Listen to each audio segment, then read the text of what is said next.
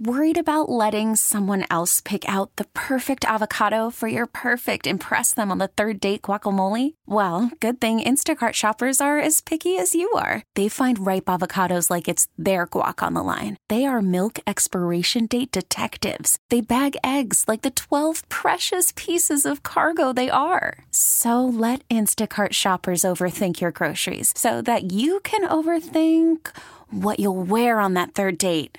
Download the Instacart app to get free delivery on your first 3 orders while supplies last. Minimum $10 per order. Additional terms apply. We really need new phones. T-Mobile will cover the cost of 4 amazing new iPhone 15s, and each line is only $25 a month. New iPhone 15s? It's better over here. Only at T-Mobile, get 4 iPhone 15s on us and 4 lines for $25 per line per month with eligible trade-in when you switch.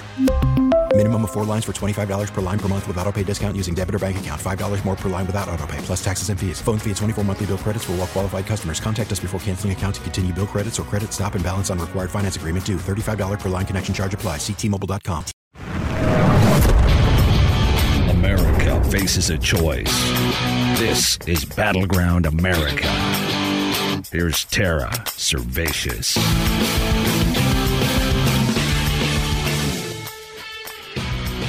Don't talk about that, Tara. That's what I get every time from my talk radio audience. I talk about the transgender craze among youths. Stop talking about it. Almost nobody does that. Almost no one thinks that. You're going to spread it. I don't think our side understands that horse has long since left the barn. I started talking about this because I started noticing around 5th grade in elementary school that kids would come out as transgender in their schools to be liked. The transgender kids, along with the ones who came out as bisexual or lesbian, were immediately welcomed into the most popular circles.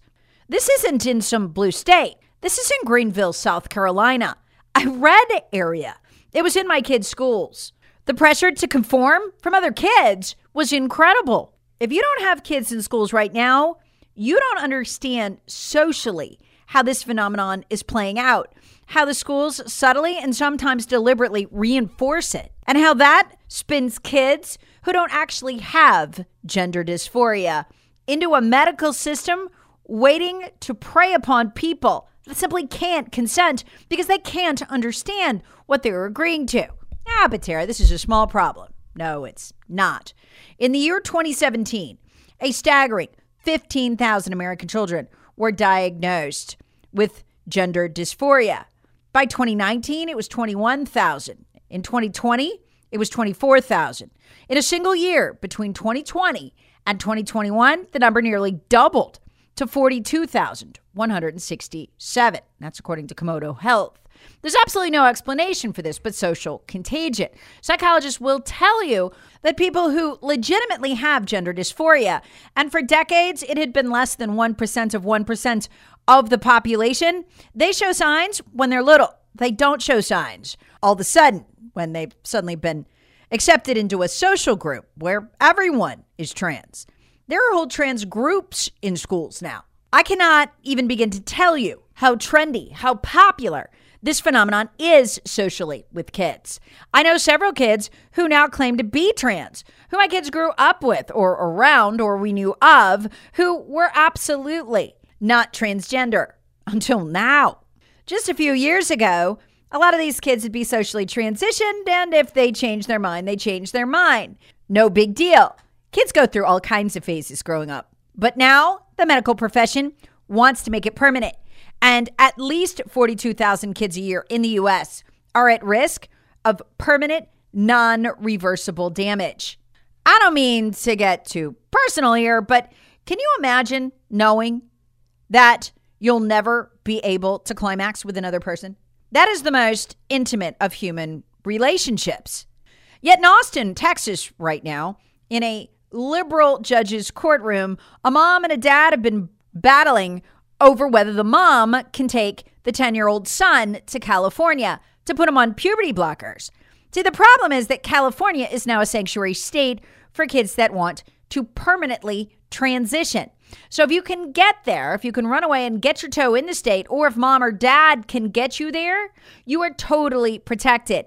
Other state laws are completely nullified, like the one in Texas that says you can't transition children.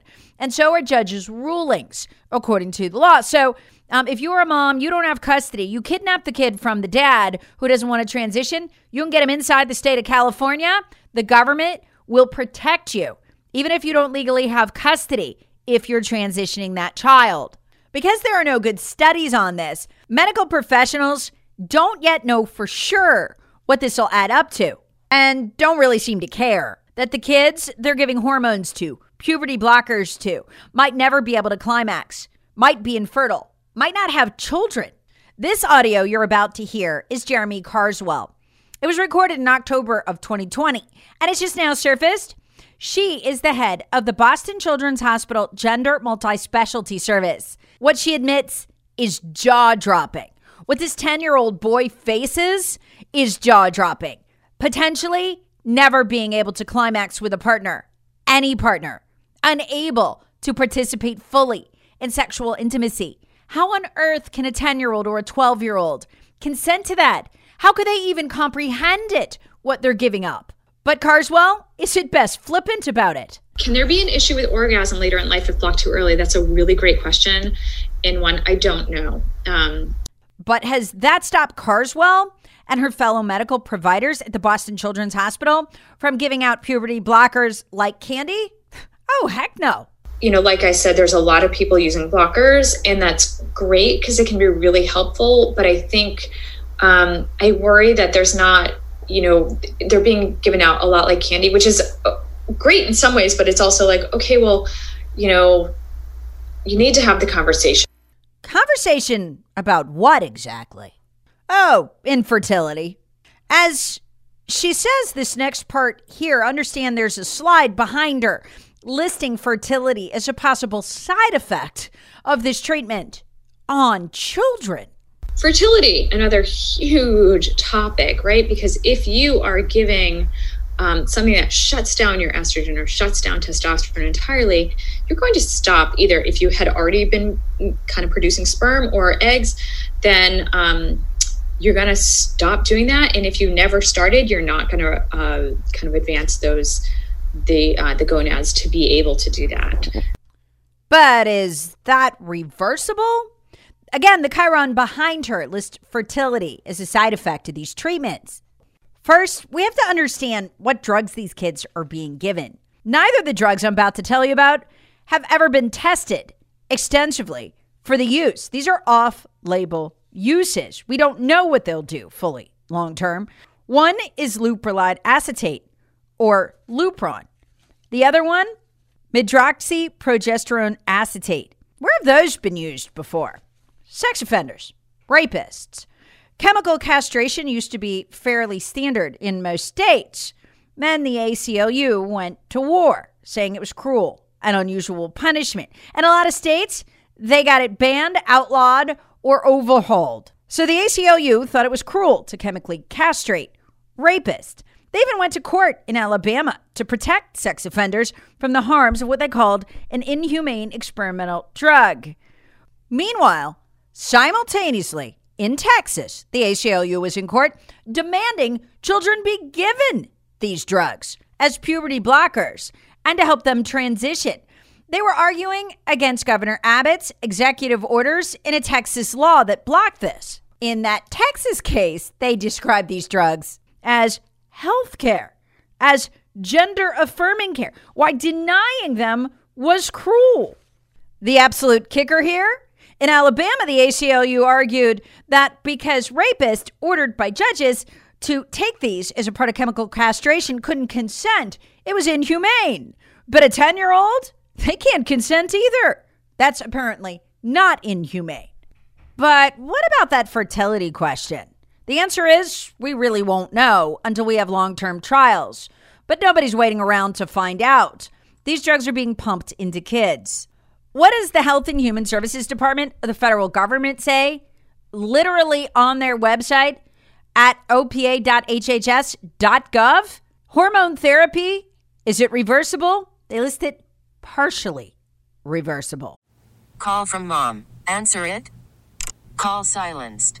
Instacart knows nothing gets between you and the game. That's why they make ordering from your couch easy. Stock up today and get all your groceries for the week delivered in as fast as 30 minutes without missing a minute of the game. You have 47 new voicemails. Download the app to get free delivery on your first 3 orders while supplies last. Minimum $10 per order. Additional terms apply. Puberty blockers? Reversible, they claim. But what happens if you take this stuff for years? Chloe Cole, a 17-year-old who began the transition to male but then stopped after taking 3 years of hormones and puberty blockers, is currently waiting to find out from her doctor if she'll ever be able to have children. She testified before the California legislature, begging them not to make California a sanctuary state for transgender youth and their parents. She's waiting to find out if she'll ever be able to have children thanks to the effects the hormones had, male hormones, on her ovaries. Keep in mind, she's only 17. She's already lost her breasts in a mastectomy. My name is Chloe Cole, and I am a 17-year-old detransitioner from the Central Valley. I was medically transitioned from ages 13 to 16. My parents took me to a therapist who affirmed my male identity, and the therapist did not care about causality or encourage me to learn to be comfortable in my body. He brushed off my parents' concerns about the efficacy of hormones, puberty blockers, and surgeries. My parents were given the threat of suicide as a reason to move me forward in my transition. My endocrinologist, after 2 to 3 appointments, put me on puberty blockers and injectable testosterone. At age 15, I asked to remove my breasts.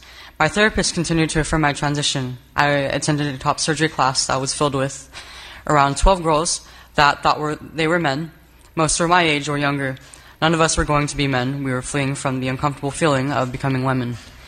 I was unknowingly physically cutting off my true self from my body, irreversibly and painfully. Our trans identities were not questioned. I went through with surgery.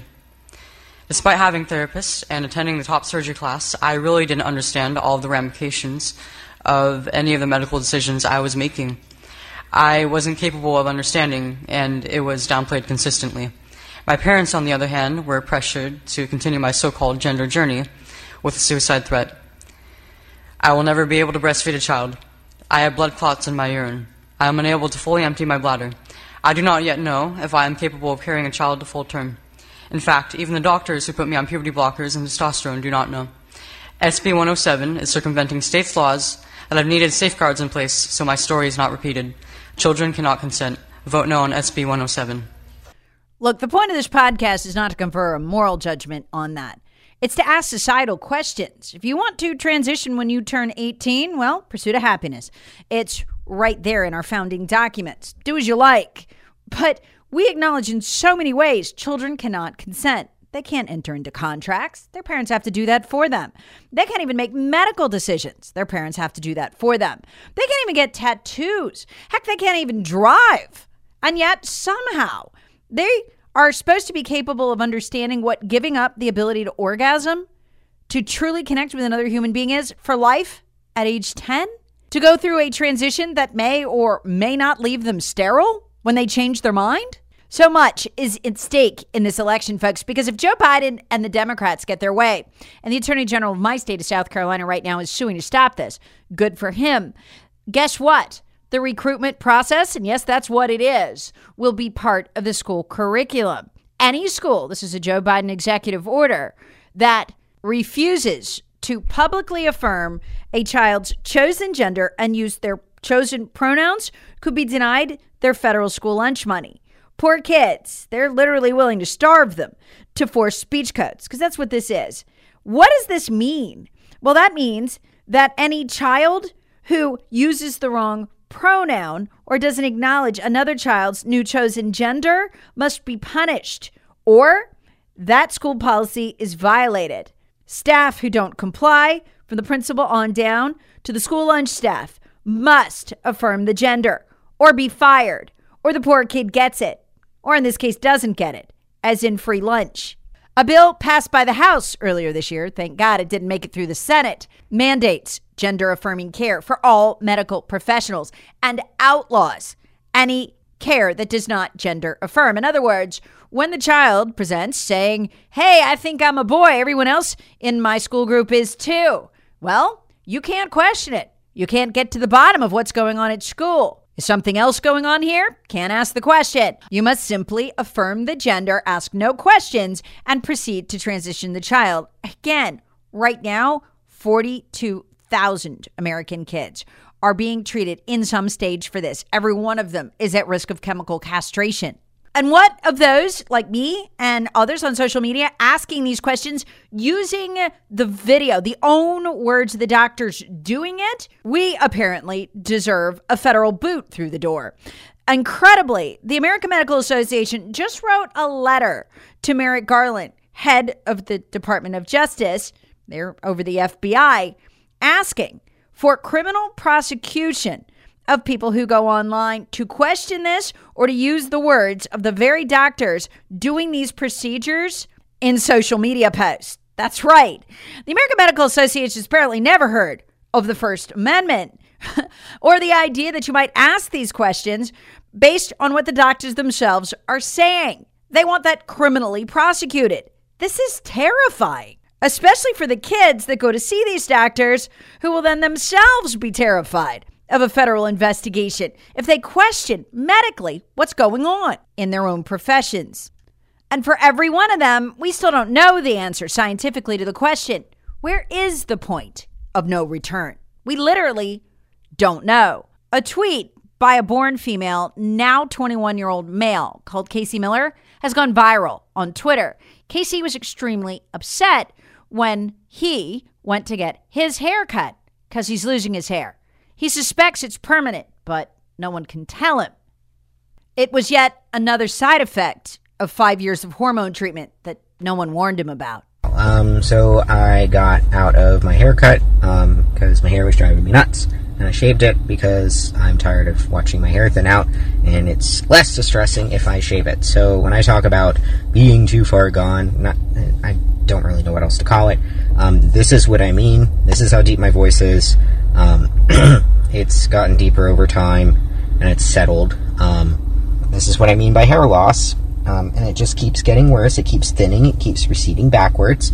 And I'm not exactly sure that's coming back.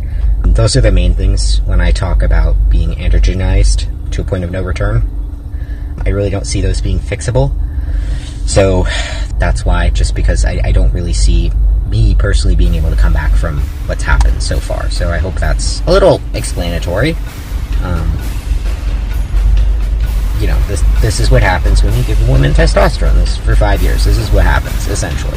So that's it. Stay safe. Battleground America with Tara Servatius. Please subscribe on the Odyssey app or wherever you get your favorite podcasts. Share with friends, family, and other free thinkers. Thanks for listening. T-Mobile has invested billions to light up America's largest 5G network, from big cities to small towns, including right here in yours. And great coverage is just the beginning. Right now, families and small businesses can save up to 20% versus AT&T and Verizon when they switch. Visit your local T-Mobile store today.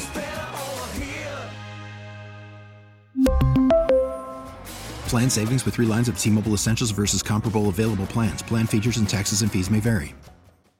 Hey, Rob Bradford here. I have set out on a mission with my good friends at FanDuel to prove what I have known for some time. Baseball isn't boring. Now I have a daily podcast to prove it with some of the most notable people in the baseball world, screaming baseball isn't boring from the mountaintops, or at least agreeing to come on our show. Players, managers, GMs, and yes, even the commissioner of baseball, Rob Manfred. It has been a constant wave of baseball's most powerful voices. So join the revolution. Subscribe and soak in Baseball Isn't Boring. Listen on your Odyssey app or wherever you get your podcasts. You'll be glad you did.